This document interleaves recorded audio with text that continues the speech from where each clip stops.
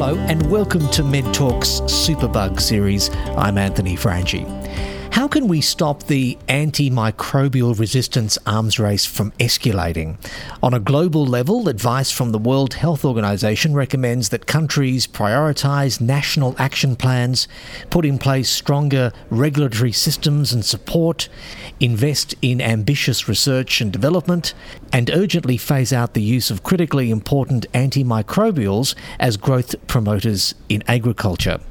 Locally, responses to the challenges of antimicrobial resistance need to be nuanced and sophisticated, if only to ensure no communities are left behind. Joining me at the third National Antimicrobial Resistance Forum in Brisbane is head of the Primary Care Clinical Unit at the Faculty of Medicine at the University of Queensland, Professor Mika Vandriel, Dr. Mark Blaskovich, IMB Fellow at the University of Queensland's Institute for Molecular Bioscience, and Principal Investigator and Program Coordinator for the Community for Open Antimicrobial Drug Discovery, and Dr. Suzanne Parker, National Health and Medical Research Centre Early Career Fellow of the University of Queensland's Centre for Clinical Research. Welcome, everyone. If I could start with you, Mika, how are we going in terms of using antibiotics wisely in primary care? Well, we tend to hear a lot about antibiotics in the context of people in hospital and in critical situations. But in fact, most of the antibiotics, and it's probably around 80%, are prescribed in the community by general practitioners and nurses and frontline people in the community. So as prescribers in primary care, we have a very important role in being the custodians of antibiotics. And having said that, I must also admit that we're not doing that great. It depends on who we compare ourselves to. If we compare ourselves to countries where there's very little regulation on antibiotic use, then we're probably doing much better. But if we compare ourselves to countries like Scandinavia, the Netherlands, where I trained, in Australia here, we prescribe about twice the amount of antibiotics as those countries. And our patients are not necessarily sicker. And they don't necessarily have more complications related to common infections. Mark, how do you think we're going? Certainly, in terms of the use of antibiotics, we've constantly been in this arms race against bacteria, where we develop a new antibiotic and the bacteria evolve, become resistant. And in the past, we've developed new antibiotics fast enough to stay ahead of that resistance. But what's happening now is that companies are no longer developing new antibiotics for a variety of reasons, mainly economic. And so we're losing the development of new antibiotics that are able to treat these highly resistant bacteria that are developing, particularly in countries such as India and China. And so we need to be preserving the antibiotics we have and making better use of them so we don't develop resistance as quickly anymore. Though long term, what impact is that going to have if we're not developing new antibiotics? So if we don't develop new antibiotics and antimicrobial resistance develops to the extent where we can no longer treat infections, we're going to return to the pre-antibiotic era before the 1940s, where about 40% of people were dying from infections. And so cancer therapy will no longer work because the patients become immunocompromised, they get an infection, and the cancer, they'll die from the infection before they can be treated for the cancer. Simple surgery will no longer be effective at all because you can't give an antibiotic to prevent an infection from happening. So prosthetic joint replacements, knee replacements, hip replacements, that type of common medical treatment will no longer be possible. You say it's because of economic reasons. It's expensive? So it's very expensive to develop new antibiotics, and the financial reward for a company to get an antibiotic approved now doesn't compensate them for all the money they've invested into it. And we need to come up with new systems and new mechanisms to compensate for the cost of developing a new antibiotic. And so there's a study done recently that reported on the average sales for new antibiotics approved over the last 10 years is about $20 to $30 million per year. This is on a global scale per antibiotic. And the the post-approval costs, once you have an antibiotic approved, there are a number of additional studies you need to do. Those post-approval costs are about $150 million. So the sales of new antibiotics aren't even covering the post-approval costs, let alone all the costs of developing the antibiotic to begin with. Susan, what relevant studies or experiments have you been involved in so far? So my research is focused on optimising the use of our currently available antibiotics. And so this is for patients who really need the antibiotic, and then making sure that we're giving it to them the right dose, the right length of course of our doses, so that our treatment is optimised and they've got the best opportunity for a good outcome from an infection, but also to minimise the impact of resistance. And from your research, what challenges do clinicians face when prescribing antibiotics for neonatal and paediatric patients? Yep. So there's very few studies have been done on paediatric patients and neonates. So we really don't have a lot of information on how to optimally dose them. A lot of the dosing is based on studies that have been performed in adults or healthy patients, and then they calculate it based on weight, and then this is how they provide the dosing to the children. And this is it's highly likely that this is going to lead to subtherapeutic concentrations of an antibiotic, so you'll get poor treatment outcomes. And this is the area of my research where we're able to start to perform these studies in children. And Mika, what about prescribing antibiotics in clinics and even in homes by out of hours doctors? Yes, that's one thing that we are starting to look in more closely, because all GPs will have experience that they've seen a patient and with an infection, given them some instructions to look after that at home without an antibiotic. And then after hours, the patient feels a bit sicker and calls an after hours doctor. And the next morning, you come to clinic and you see that they've been prescribed an antibiotic, which you had been trying to avoid. So I think there's still a lot of work to do to try to get a better approach to using antibiotics and to communicating with patients and taking your patients on board that the reason you're not prescribing is not because you're not taking them seriously, but actually to give them a better outcome in the long run. So what would be some of the limits, though, that clinicians should impose on their own practice that would help reduce antimicrobial resistance? Well, we would hope that one day it would be part of your practice accreditation that you have an antimicrobial stewardship policy, for instance, and that policy is agreed upon by everyone, not only the prescribers, but also the nurses and the receptionists, everyone in the practice, and ideally also in collaboration with your patients, because we all have a role to play. Sometimes doctors say that they feel pressured by patients to prescribe because they want a quick fix. But in my experience, if you explain to patients that, that is what the normal course of events is in the infection and what you can do and what you need to look out for if things get worse, then they're very happy to accept just waiting and seeing. Are there any additional health implications for at-risk communities, for instance in regional and remote locations or in Aboriginal and Torres Strait Islander communities? Absolutely. If you go to remote communities, what we know is that the burden of infections in those communities is much higher. It is linked to often the environment that's much more harsh, so the climate, but very much also the social determinants of health. Poverty, poor sanitation, poor nutrition. So there's a huge burden of infections that we don't see as much here in the cities. Plus, there is an access problem. So if someone gets sick and they deteriorate, it is much more difficult to get to the right health services. So in remote areas, clinicians are much more generous in prescribing antibiotics, and probably rightfully so. There is a different approach needed in an urban setting where we have access to diagnostics, and we use the techniques that Susie's developing to better target and treat patients. But in remote communities, we don't have that, and we operate in a different environment.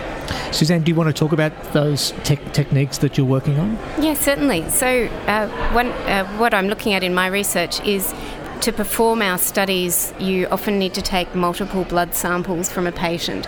And this has traditionally been done in an adult patient, and they're usually comfortable with the amount of blood we take. Sometimes it was as much as, say, 50 to 80 mils.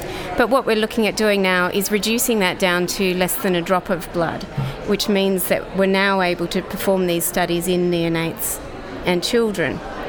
And I think Mika would be very interested to hear that we're also taking this, we've got a study occurring in Vietnam, and this is in remote communities, and what we're able to do is take a drop of blood and then dry the sample, and the sample's then transported into Brisbane, where we can then perform the drug analysis and do the mathematical modelling, which is then able to give us dosing recommendations for patients who are quite remote from the cities. Mika, I see you nodding there. Yeah, that'd be fabulous for remote communities. I do some work in very remote communities every now and then, and having that type of support is just really helpful. Yeah. Mark, I mentioned at the start that you're the principal investigator and program coordinator for the Community for Open Antimicrobial Drug Discovery. Can you tell us a bit about that? Yeah, so we're taking a number of different approaches trying to discover and develop new antibiotics. And so there are a variety of ways that have been used over the years to find antibiotics and to develop them. So probably over the last few decades, the most common approach has been to take an existing antibiotic and to modify it to make it better, improve, try to overcome resistance. And we've got one program working on that where we've taken vancomycin, which is a antibiotic that targets bacteria such as methicillin-resistant Staph aureus, and made a supercharged vancomycin, which is more potent, lasts longer, and more effective. Another approach is to go back into the golden age of antibiotic discovery in the 50s and 60s, where a lot of new antibiotics were being discovered, but not many of them were being developed because there were so many other options at the time. And you can go back in the literature and try seeing if there are any hidden golden gems within those antibiotics that were discovered but never developed. And so we do have a very promising program for treating the very highly resistant gram-negative bacteria with a new class of what are called lipopeptide antibiotics, similar to polymyxin and colistin, but able to overcome the resistance that's been developed against those bacteria. The other approach is to go back to how antibiotics were first discovered and go back to natural product discovery. So most antibiotics were originally discovered coming from bacteria and fungi. They're used as a chemical warfare between these microorganisms, and we've co-opted those compounds to develop our antibiotics. And so there's a lot of effort around the world now to reinvent natural products discovery to make it more productive, because there are new techniques using whole genome sequencing, so you can try to identify pathways where microorganisms are making different antibiotics we haven't yet discovered. So we decided to take a different approach, and so we're trying to find synthetic chemical diversity. So chemists around the world have made millions of chemical compounds over the last 100 years, and the majority of those have never been tested for antimicrobial activity. The big pharma companies have screened all their large compound collections, and particularly in the last couple of decades have not been very successful at finding new antibiotics. And part of the reason for that is that they are now curating their libraries for drug-like properties. So there are certain characteristics of compounds which make them better to be taken as a pill, for example. And if you look at the structures of antibiotics, most approved antibiotics don't follow those rules. So if you're now curating all the collections of compounds that you're accumulating for these properties, you're excluding a lot of the compounds that potentially could be antibiotics. And so COAD, or Community for Open Antimicrobial Drug Discovery, is an initiative largely funded by the Wellcome Trust and supported by the University of Queensland to offer free screening to academic chemists around the world to test their compounds for antimicrobial activity. and it's free for them to send in compounds. They retain all the rights to their compounds, so it's the largest open access initiative to try to discover chemical diversity, and it's been very successful. So over the last 4 years, we've received over 300,000 compounds from 300 different academic groups in 45 countries around the world, and we've identified thousands of potentially promising hit compounds within the compounds that they've sent us to test. And Mark, if what you were saying earlier continues, which is the lack of new research and new treatment, then what you're doing is probably paramount more than ever. One of the things we think is most powerful is that we're encouraging other research groups to become interested in discovering new antibiotics. And, it makes it very easy for a graduate student who's making compounds potentially for some other biological activity to also see if it has antimicrobial activity. And during the course of their PhD, they can get results back, and if it does show some promise, they, A, can get another publication out of it, but B, potentially can become interested in channeling their research into trying to discover new antibiotics. Suzanne, what promising signs are you seeing when it comes to responding to antimicrobial resistance in young children? I think what we're seeing is a lot of interest from clinicians in seeing research happen, and I think that's so important to ensure and to safeguard our current antibiotics, to protect the new antibiotics like Mark's developing, so that they're going to be used the most effectively that they possibly can. And Mika, what will the future be like for the next generation of children if antimicrobial resistance continues to worsen and we don't start seeing some very positive results? Yes, I don't like to think about that because the future for our children's children will not look very, very bright. And as Mark has already said, we might face a situation where we cannot treat life-threatening infections.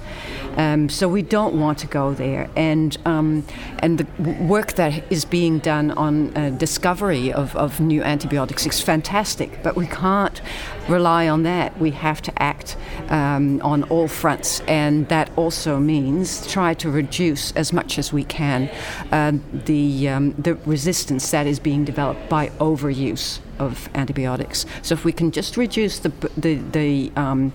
number of antibiotics that are prescribed, and we can target them much better, we might be able to preserve them a bit longer. And just on that, if we have to reduce the prescribed use, is that a message for doctors, or is that a message for patients who often go in and say, give me something, I want to feel better by tomorrow or the next day? All of the above. All of the above. And as a clinician, I try to teach my patients to have confidence in their own immune system. Before we had antibiotics, people didn't always die from an infection. That was a normal part of life, of the environment we live in. And our immune systems are usually quite capable of dealing with it. And so now that we have antibiotics, our immune systems haven't just stopped being capable. And being more confident in that also empowers people, and some of them really like that. So I think there are lots of things that we need to educate people on, and that includes doctors as well. How do we empower doctors? How do we change the way that they perhaps are practicing at the moment? Or is that too big a question? That's a $10 million question, and that's the work that we have been doing for many years. We know that a lot of interventions help. For instance, having some rapid tests at the point of care where you can show patients, well, your infection's not a bacteria, but it's a virus, and antibiotics don't work. Giving patients information.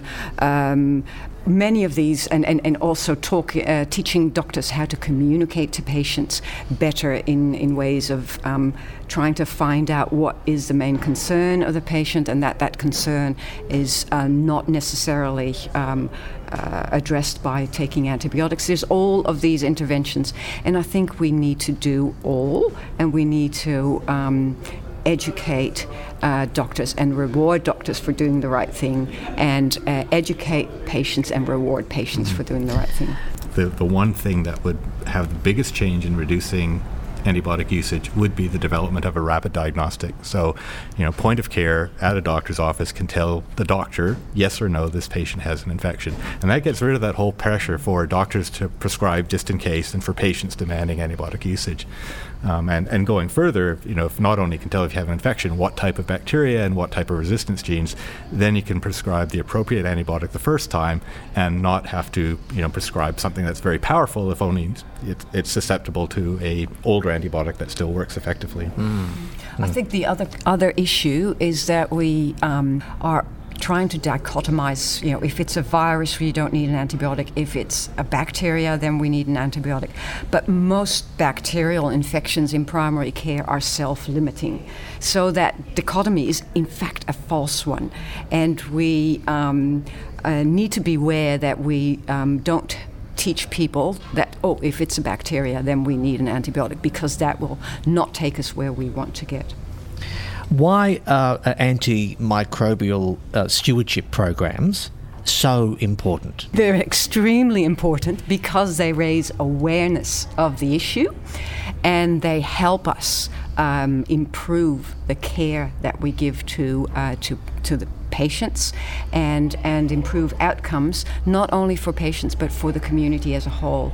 And antimicrobial stewardship as a whole, as a set of interventions, a set of tools that we use to prescribe antibiotics wisely is the only way forward. We can't just focus on one thing. We need to look at the whole picture and approach this from different angles. Within your own line of work, what kind of conversation are we likely to have in 5 years' time? Can I put that question to you, Suzanne? What sort of the questions or the conversations that you would like to see in 5 years? I think I'd certainly like to see more confidence from clinicians that they are providing their patient with the right antibiotic at the right dose, and that they know and they have the confidence that their treatment is going to be effective. Mm-hmm. Mika? I would hope that in 5 years' time we look back and say, well, we have done an amazing job, but let's make sure that we maintain how we're going. Mark? Yeah, from an antibiotic development perspective, having financial incentives in place that make it commercially viable to develop antibiotics again. Mika, Mark and Suzanne, thanks so much for joining us here at the 3rd National Antimicrobial Resistance Forum in Brisbane.